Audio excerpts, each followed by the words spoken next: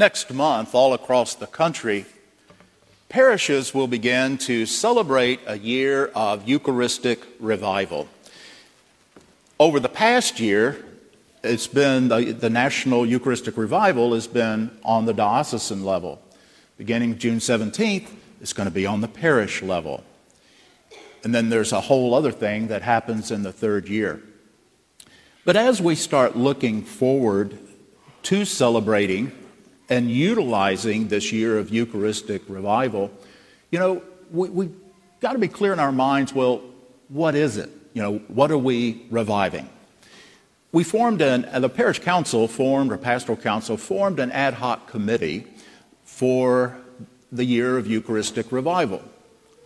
And they did a great job, but they got bogged down in talking about issues involving piety. It's not a bad thing.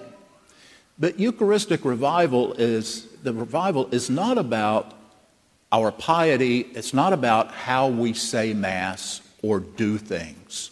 Now, when I did my doctorate, the special area was how to teach deacons preaching. I remember somebody told me when I came, Deacon Paul was standing in the back and he was telling somebody how he was scared to death that I was coming here. And well, why are you scared? Said, his doctorate is in diaconal preaching and I have to preach in front of him.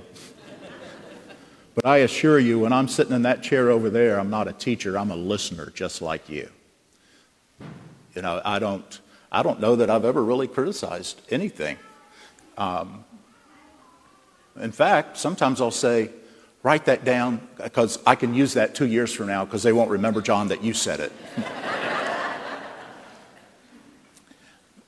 In doing that doctorate, and to understand the diaconate, you have to go back to this first scripture passage we just heard, and then you move forward through history. How it grew and then how it waned, and what were the liturgical roles of deacons. Because it changed over time, and with it the liturgy changed. So, I had to do several courses on just the history of the liturgy itself. To be able to go through 2,000 years of how Mass was said, or the breaking of the bread, whatever it was called at the time. And, so I know today what the rules are. This book right here, it's called the Roman Missal, that in here are all the rules. And trust me, I know them backwards and forwards. And you would be hard-pressed to find me breaking any of these rules. Now, am I a rigorous, or, what's the deal with me, knowing them so well and refusing to break them? Well, first and foremost, the Mass doesn't belong to me. It's not my Mass. It's for us. There's the word our there. And if I begin doing things willy-nilly, or if any priest does, well, they're turning it into their Mass, not ours. If you go to see a play, especially a play you're familiar with, and if the actors start making up their own dialogue, you're ticked. So we don't make up our own dialogue up here. This belongs to the whole church. It's bigger than me, bigger than all of us. So trust me, I know the rules. And people sometimes ask, well, Father, shouldn't you just tell everybody receive in the hand and forget this tongue stuff? Or shouldn't you be telling everybody receive on the tongue and forget the hand stuff? I said, no, we don't do that because both are allowed. How any one of us chooses to receive is based not on the rules, but on our piety. And we always need to be clear that there's reasons we do things, that our piety is one of the reasons we do it. Some people choose to kneel. Well, the church asks us to, American bishops ask us to stand. And then it said, people are asked to stand, stick out their hands, do this, comma, those who wish may kneel. So it's a little bit of an afterthought. But, you know what? Am I going to criticize anybody from kneeling? Am I going to slap them and say, stand up? No, because it's a question of the person's piety. If it helps them in their faith and their profound belief in Jesus present on this altar, Long as they're not doing anything crazy, so what? And we get caught up in all that wrong stuff. What we want to pay attention to in the Eucharistic revival is not so much the Mass and how we say Mass, but on the core of our faith. The core being that we believe that this is the body and blood of Christ. Do all Catholics believe that? No. And in fact, slightly less than 50% Catholics believe this really is the body and blood of Christ. We got to deal with that. We have to deal with that. Now, in any parish, you can slice it into even thirds. A third of a parish, third of you are here every Sunday, pretty much. A third are here off and on, but definitely aren't, they wouldn't describe themselves as weekly attenders. Maybe monthly, maybe here, maybe there. And then the other third are just simply names on a page.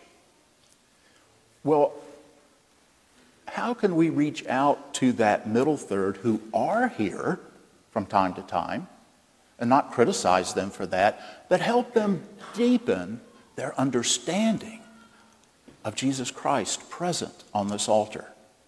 And that other third, if they're not, we can send all the stuff we want in the mail to them and all of that. They want a relationship, so they sign up. Eventually, we'll figure out what to do for them. Not to them, but for them.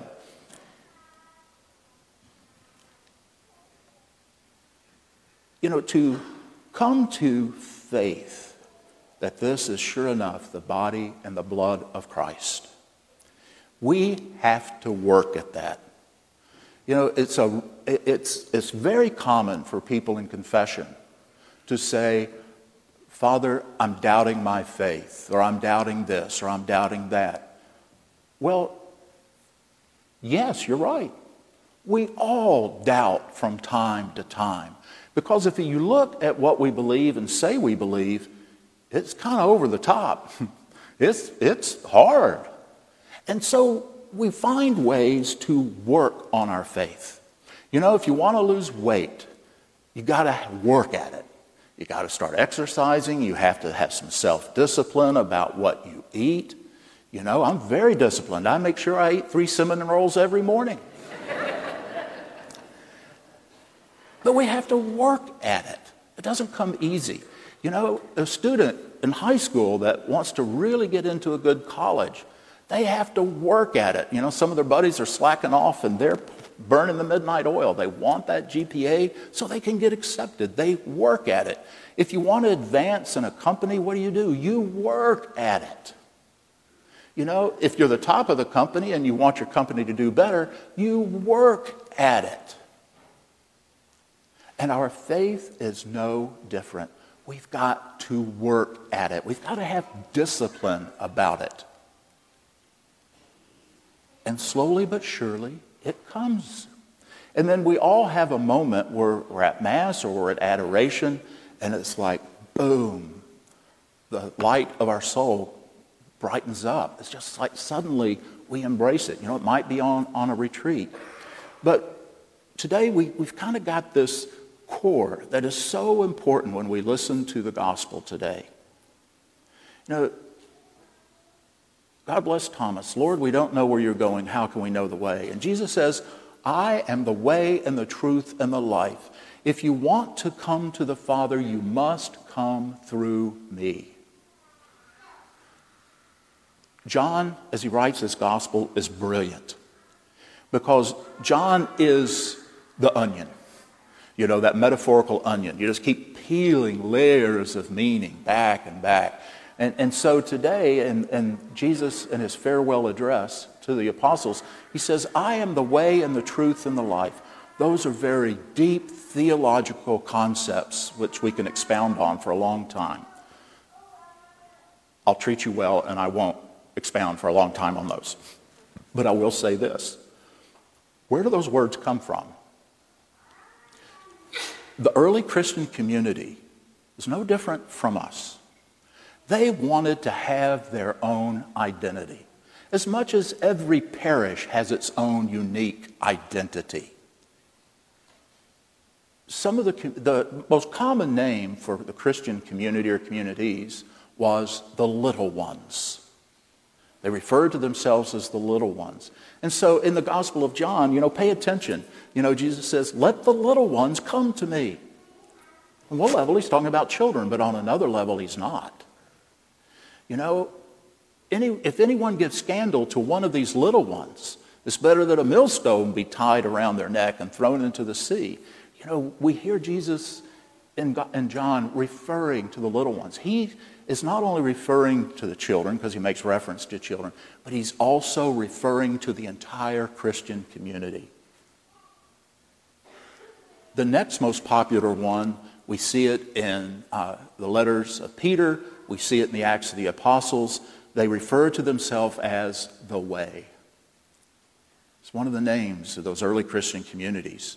Another one was the Truth. Another one was the Life. It's much like, okay, we've got, here we have St. Philip up the road. We got St. Matthew down the road. We have Nativity across the way. We're going to have another church up toward Brentwood. We have Holy Family. We all have our names. In those early Christians, it was the Way, the Truth, and the Life. So what is Jesus saying? I am the way, the truth, and the life. No one comes to the Father except through me.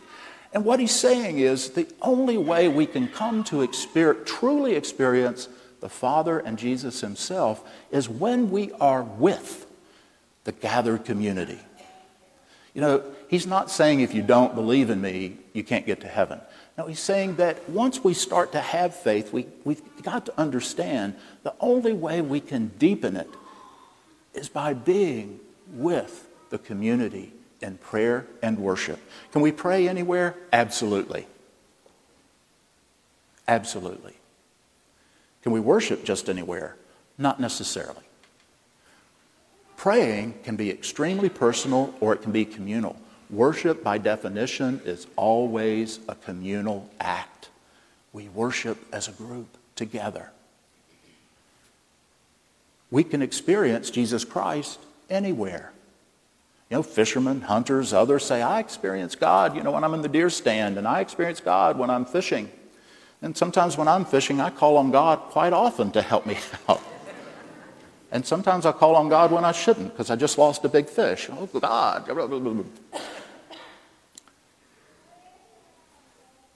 But there's only one place that Jesus is physically present on this earth. That's on that altar. Tabernacle, of course.